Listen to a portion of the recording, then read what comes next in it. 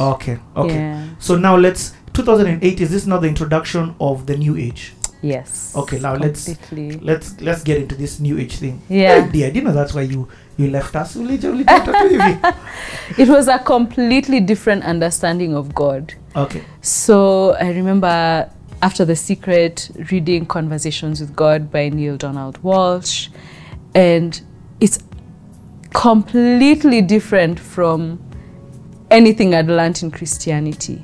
Was it exciting? It was, I don't even know what word to use.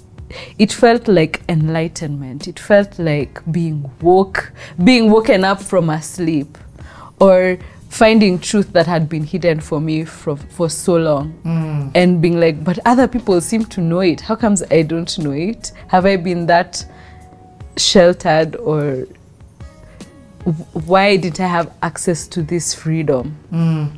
So pretty much God wants for you what you want for you. The universe is experiencing itself through you. So it's up to you to write your own story. What do you want? When people say the universe, what do they mean? Okay. I've heard that thing. Let's just the universe will align.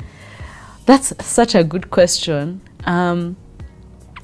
It's almost like, how I saw it is, the universe is the collective. It's the, how would I explain what the universe is? That's a really good question.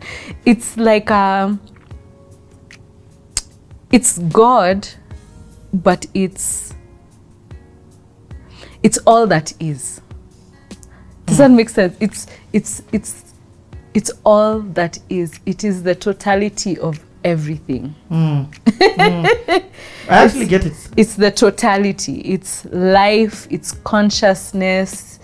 It's almost like a mirror that's reflecting what's going on. So, okay. So it's almost like everyone has their own world, right? Everyone is their own universe. So there's the small you, and then there's the big you, right?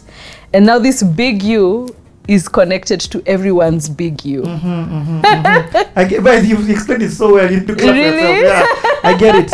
So whatever the small you believes. Hold on. Okay, Let's change some batteries. We're coming back to this convo. Whoa.